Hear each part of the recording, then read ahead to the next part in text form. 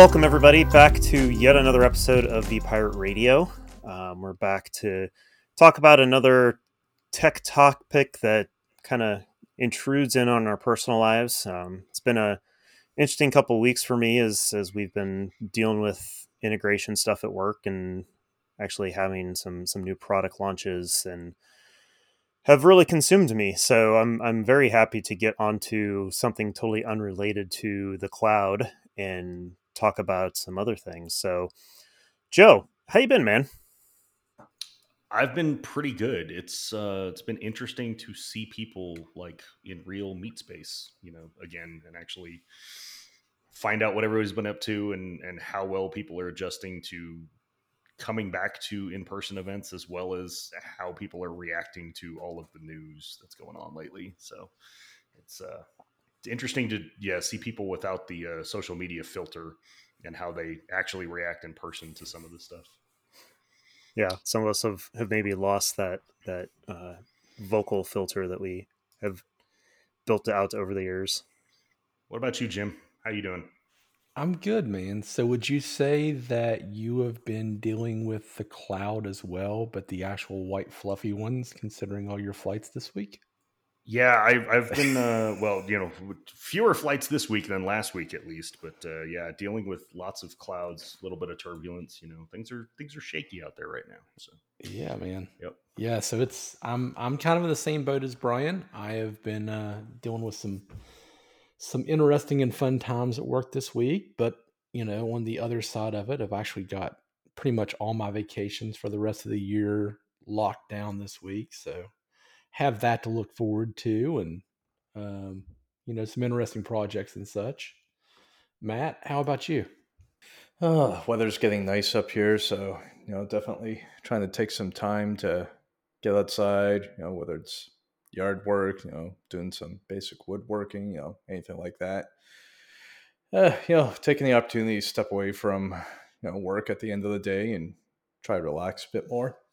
The more exciting news is I get to see Joe in the flesh in, I guess, somewhere just under 2 weeks now. So as he rides the clouds up here to the Great White North.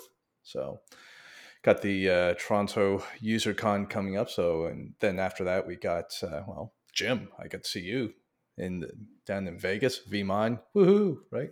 So yeah, it'll be great to actually see people in person versus, just going back and forth with, folks over Twitter or whatever as of late. But yeah, looking forward to that. And, I think the big topic of the day is obviously going to be Twitter, right? Big news this week. Yeah, so the big news as we record this week has been, Elon Musk finally getting to the point where he got sick of what he considers Twitter shenanigans and said, I'm just going to buy you and decide what you can and can't do. $44 billion to buy Twitter, take it private. He's made a bunch of promises about what he wants to do. He's been, encouraging people to support him and with dangling the carrot of the edit button out there, which I personally have a mix of feelings too. It seems like a revisionist history type of move potentially. He's promised open sourcing the algorithm so people can actually see what it's doing there. I know I've heard a lot of people comment that the algorithm isn't this big giant thing that's out there, but is way more complex than just the algorithm. And he's also promised he wants to shut down bots and make sure that everybody out there is an actual human. So that could have some interesting implications, especially if he forces people to actually be who they are and not hide behind, kind of the alt national parks type of an account that we had for several years, trying to provide more transparency to government. I think was a fairly good thing. But yeah, I'll kind of leave all that out there for you guys and let whoever's got ideas to share. Yeah, I mean, so there's definitely some interesting things to me in his proposed changes. Um, Interesting in both good and bad ways. Um, I mean, let me precede that by saying I will believe that this acquisition is going to go through when it actually does go through. I'm still relatively convinced this is a very, very elaborate, a very, very large scale pump and dump. Buy $9 billion of the stock, speak it up to where you're going to buy the company for, 20% over the premium. And then, it didn't work out. And then I sell my shares of stock at the end of the day.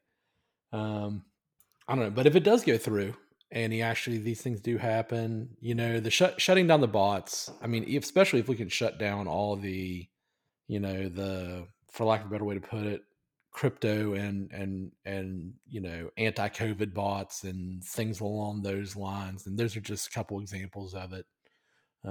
That's really interesting.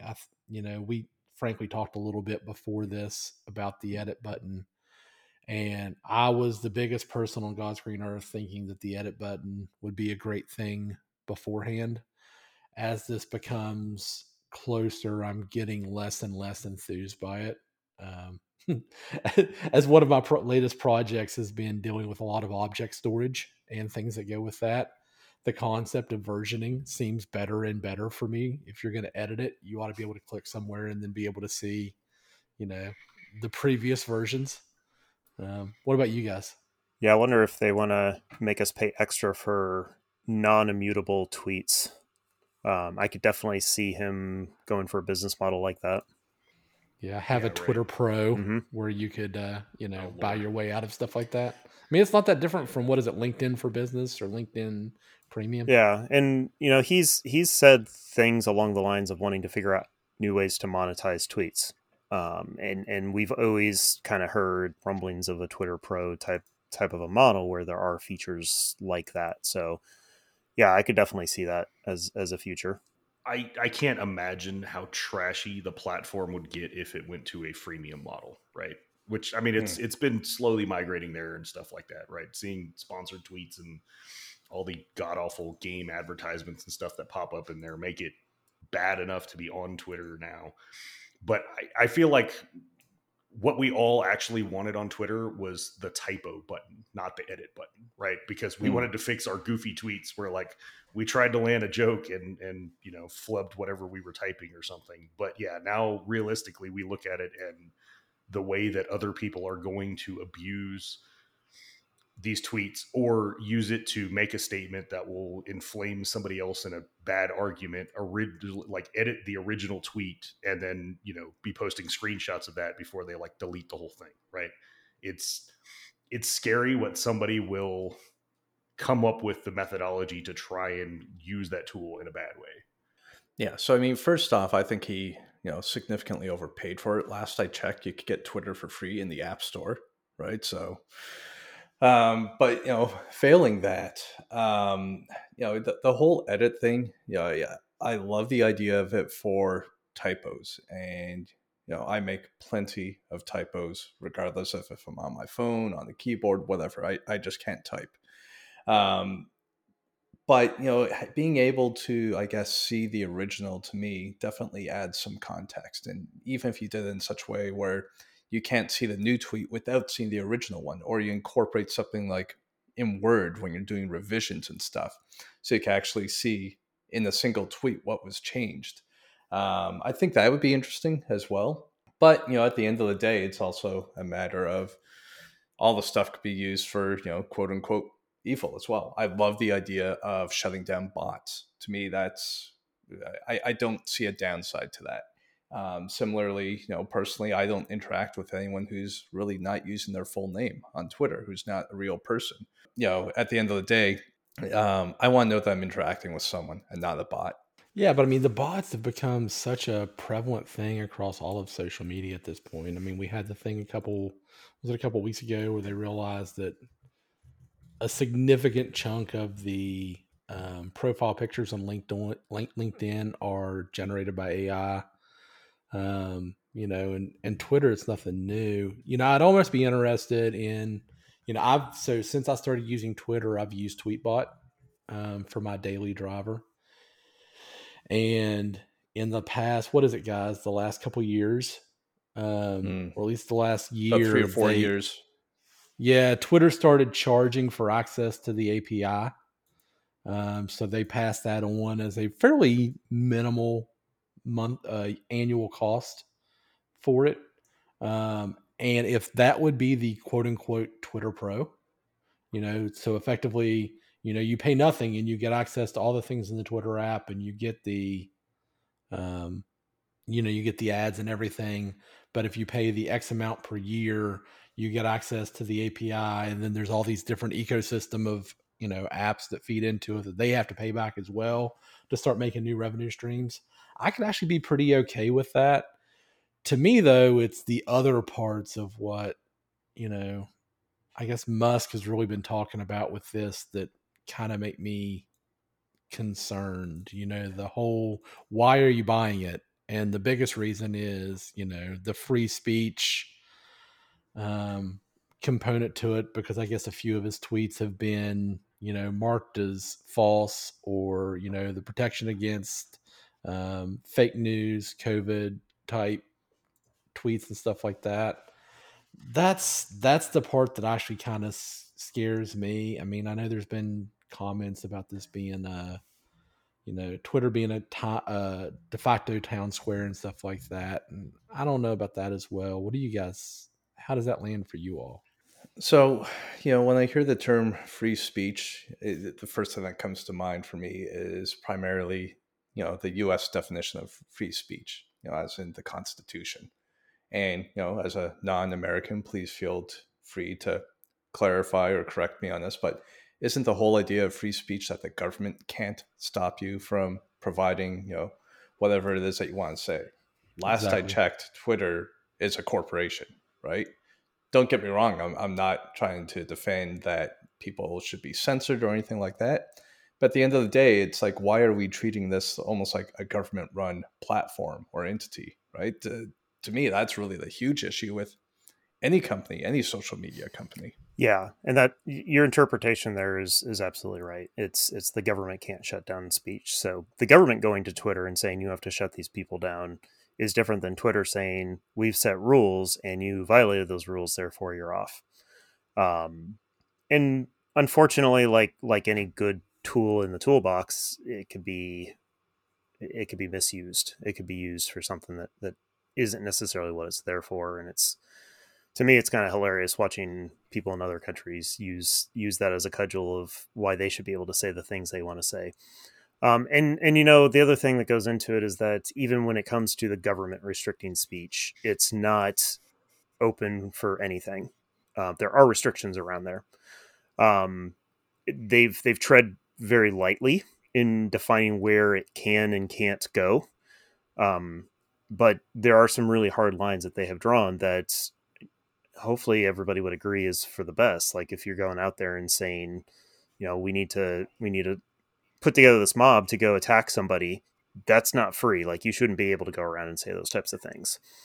And that's a little bit of where I like the de facto town square concept of things, because I think that's an important element of how democracy works. Like you need to have a place where people can go and have discussions in a space where a lot of people are around, to overhear things and to participate in those conversations. Kind of, it's why we all want to be in meet space with our colleagues, is because conversations flow much more naturally and much more smoothly. And unfortunately, there's not many places where everybody is hanging out that they are having public conversations. So I think it serves a purpose. Is it the perfect tool to be that town square? No, but is it the best we've got right now? Kind of, yeah. Yeah, I think just the fact that it's the open platform that is intended to be accessible to everybody, but to the point that it's owned by a corporation. They run the platform, they make the rules. You don't like it, get out of playing the game, right? That's just kind of how it goes. But the fact that it does not require that you are connected to people or follow them the way that you have to on almost any other social media platform, like Facebook or LinkedIn or Instagram, if you want to throw in things like that to just talk about people getting publicity for stuff and what they do or say or post. Twitter, has kind of become the thing where, I mean, it's a legitimate enough source that people get instant access to most people's crazy, random, unfiltered stuff that they put online that, I mean, screenshots of it make it to the news to be like a headline topic. Right, but my one little pushback to the whole concept of the de facto town square kind of thing is, there's a certain amount of vacuum that comes with Twitter, and with any social media, to be real honest. It is a platform, I think, especially if you had gone back a few years, I think it definitely would have been more that concept. I think today, just like everything else in American society, has become very polarized. At least the American point of view of Twitter. Matt or our other friends in Europe and Asia, may have different views of how it is. But speaking as an American, it feels like it's a mirror of the polarization. But the difference is there's a mute button. So there are people that I consider friends, and especially during the pandemic and just kind of where we all went a little weird, I'll be the first to admit that there are people that I have muted. I've not unfriended them, but I have muted them at least for long periods of time. And so the whole thing about a town square is if you're standing in the middle of the town square and somebody says something that the masses disagree with, to put it nicely, then the masses have the capability to kind of, step in and say, no, don't do that. The Twitter equivalent of that is just don't listen to them, just pretend they don't exist at all. And that's block and report. I think that's partially, it's partially how we get to where we are today as at least an American society, if not a global one, where, we all exist in our own vacuums and truly really only hear the things to which we agree with sometimes.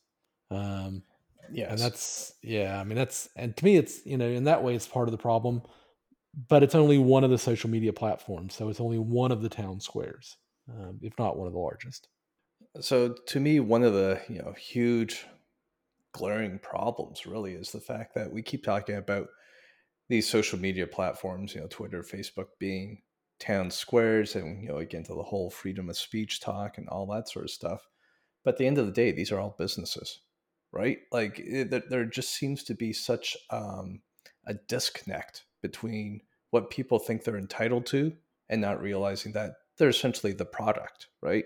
If you're not paying for something, the business is making money off you somehow. And like, I don't know what the solution to that would be, but it's crazy how this, any of these communication platforms have become so politicized, right? And have been weaponized to some degree. Jim, similar to you, my Twitter use has, gone down significantly, which is kind of ironic, especially early on in the pandemic when we were all stuck at home and nothing to do. I found myself being less and less involved on Twitter. And similarly, there are some folks who I just, kind of stopped following or, cleaned up my list a little bit.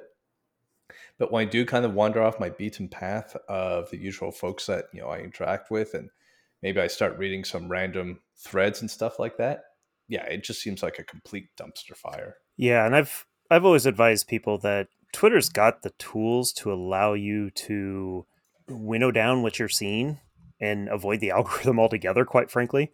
Like I purposely do most of my Twitter through lists. So I have well-defined groups of people I want to listen to and look at and, more or less prioritize. So there's certain groups I want to see everything that they say, and I want to make sure I see it every single day. And that's the one I'll check 3 times a day, depending on the type of day. And then there's the next one. And then there's this one that's, kind of the politics I care about type of thing. And so I winnow things down because, quite frankly, free speech allows for some really bad things. And that's not a bad thing until we get to the point where it truly is against the betterment of society, if you will. So, things like hate speech, we restrict hate speech because that makes people feel like they're not welcome, and no one should be made to feel like they're not welcome in the grand scheme of things. So to me, it's a lot of, sometimes speech can be too free. I do believe that there should be restrictions on it. that not everybody should be able to say anything they want to anyone, especially in a public forum. But one thing I would love to see Twitter do, if it really wants to be considered that de facto town square, is to um, honestly walk back the algorithm a little bit and give more tools to being able to tweak the algorithm. Like, one of the things that I will credit Facebook with is they give you a ton of controls over time. At least the last time I ever logged into Facebook, which has been quite a while. But they allowed you to kind of tune things and start to identify what you do and don't want. So maybe, whether it's the Pandora approach of, being able to say you like this, you like that, and it starts to use some heuristics to figure out what your preferences are there. Obviously, infinitely more complex. But I mean, you see that with music, you see that with movies. Maybe we need to start getting towards that with our social media. Yeah, I think that's part of the problem, is that the tools are there, that a lot of people like either didn't actually grow with the platform to see these changes and be aware this stuff existed until they just got on and got blasted with absolutely everything. It also requires effort that a lot of people are not willing to do. They want everything to be done for them because they installed the app, and therefore it should just be like a personalized experience from the get-go. So it's hard to get a lot of people to realize that it doesn't have to be that way. I mean, honestly, stepping back to the IT side of it, it's like probably when any of us were to use, a family member's laptop or something, and like our ad blockers and all of our 15 other extensions that would hide most of the stuff that is like the terrible internet that most other people experience. It's like, oh my God, this is what everybody else sees. I mean, it's that perspective of like seeing the world or the internet view through somebody else's eyes, as opposed to the things that you've put in place to restrict what it is you want to see or want to focus on and things like that. I also think that one of the big problems that we have with any platform like this being run by any American company is the fact that our culture is not a globalist country. It's not a globalist culture, right? We don't see ourselves as members of the world. We see ourselves as leaders of the world. Truth or not, I don't think we're still there anymore. It's why I absolutely love the opening scene from Newsroom when Jeff Daniels just absolutely loses it in that interview, right? I cherish oh my God, if we could get back to this, that would be amazing. Yeah. But the point is more just, like, we have so many individual people, and I feel like we have the majority of at least the society in the US that feel that their individual rights, freedoms, blah, blah, blah, blah, blah, whatever you want to list out, outrank anybody else's, or don't stop where somebody else's begins, right? And they don't have that distinction of, I cannot do things that interrupt you in your life just because I want them, right? It's a weird mix, and I feel like social media has taken people out of the context of these used to be conversations that actually happened in a town hall with people looking at each other and also being somewhat civilized in a debate, rather than screaming into the void or screaming at the internet on Twitter. Yeah, I mean, unfortunately, we've had, I don't know, probably a good, in any way you put it, a pretty decent period of time where we've popularized the idea of it's okay to say the quiet parts out loud. Just in general, we've seen it from politicians, and this is globally. I mean, America has by far been maybe the worst offender of it, but we've seen it globally as well. But that it's okay to say the really bad stuff, and I personally think that you have a global spectrum of ideas of what's okay and what's not, but it should be well respected. And at a certain point, we have to be willing to come back to what Matt was saying, to be able to say, okay, you as a private corporation, you own your own silo of the conversation. And if you don't want people saying certain types of things, then that's kind of your right. Unfortunately, we're getting people with a lot of power feeling that they're being silenced because they want to say fairly asshole-ish things. And it's just such a tough thing to crack without maybe some government regulation. I don't know what you guys think. Yeah, I mean, I'm definitely a fan of government regulation. I don't know that we necessarily have the right mix of people in government right now to properly implement that. So I'm a little worried about, and when I say our, I'm talking the U.S. because that's where the companies are headquartered, and today that's the company that would, or the country that would primarily lead that. Um, but I think a lot of this kind of comes down to accountability. Like, people don't feel like they have the accountability, particularly when they're nameless on Twitter. And so I think there's a lot of concern around that.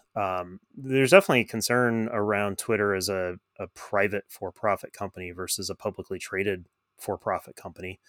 Does taking it off of the trading floor give Twitter less accountability? Like, they don't have to account to shareholders. It's Elon Musk and nobody is ultimately who it reports to.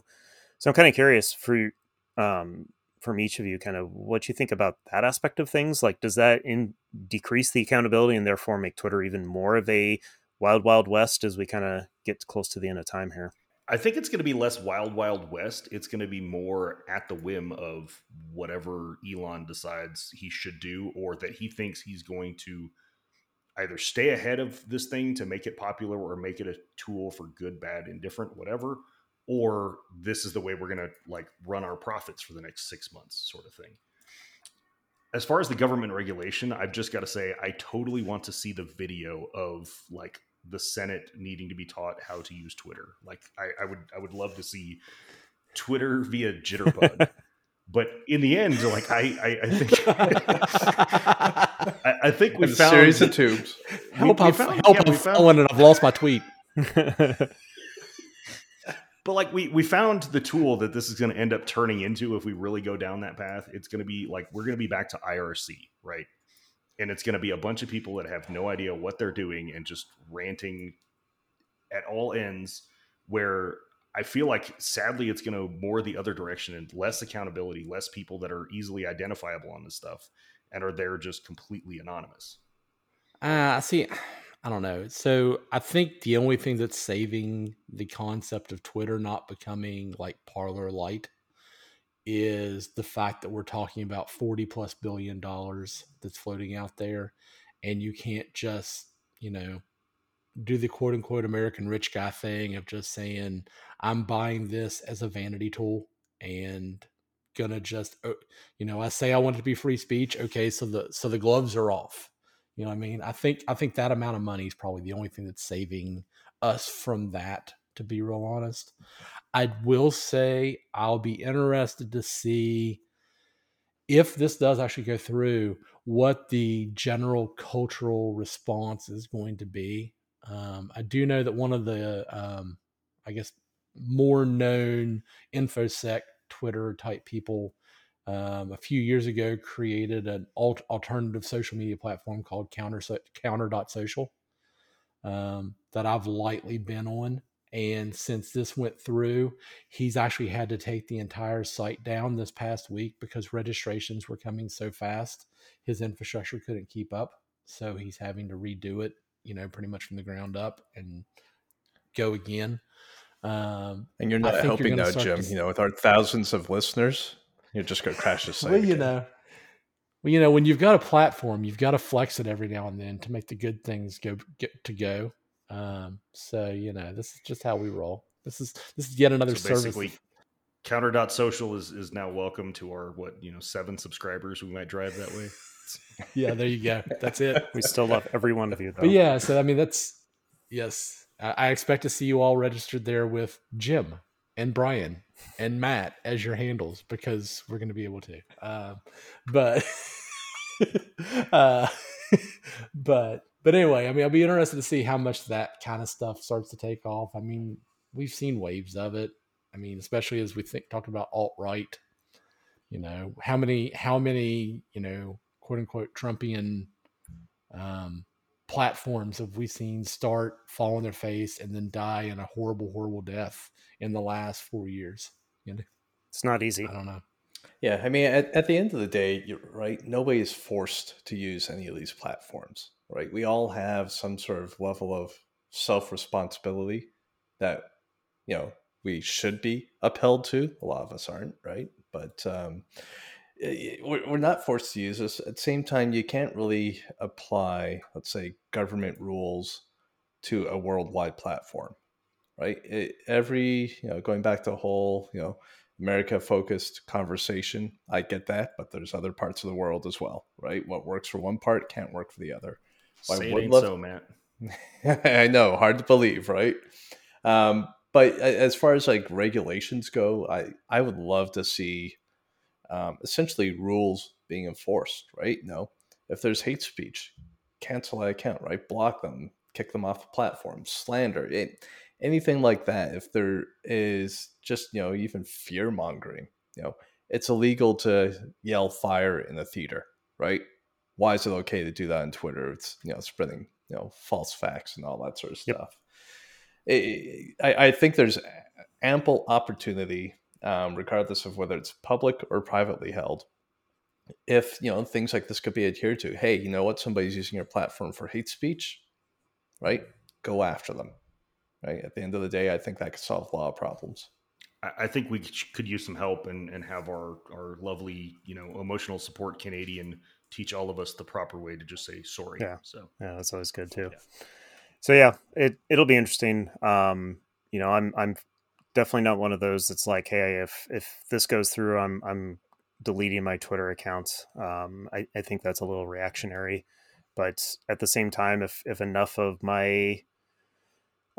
people in those particular lists that I look at start to abandon the ship, then I'm here for the community of people that I care about, and if they're not here, then I'm out from that perspective. So we'll see how it goes. I mean, welcome subscribers to throw this back at us in 2 years, and maybe we do an update show, and it's entirely possible we say nothing's really changed on Twitter. It's the same place it's always been, with all of its good stuff and its bad stuff. So we'll see how it goes over time, but I think we're going to call it here. And thank you all for listening. We managed to get this episode out without any hitches, so thank the internet gods for that. So we'll talk to you all very soon.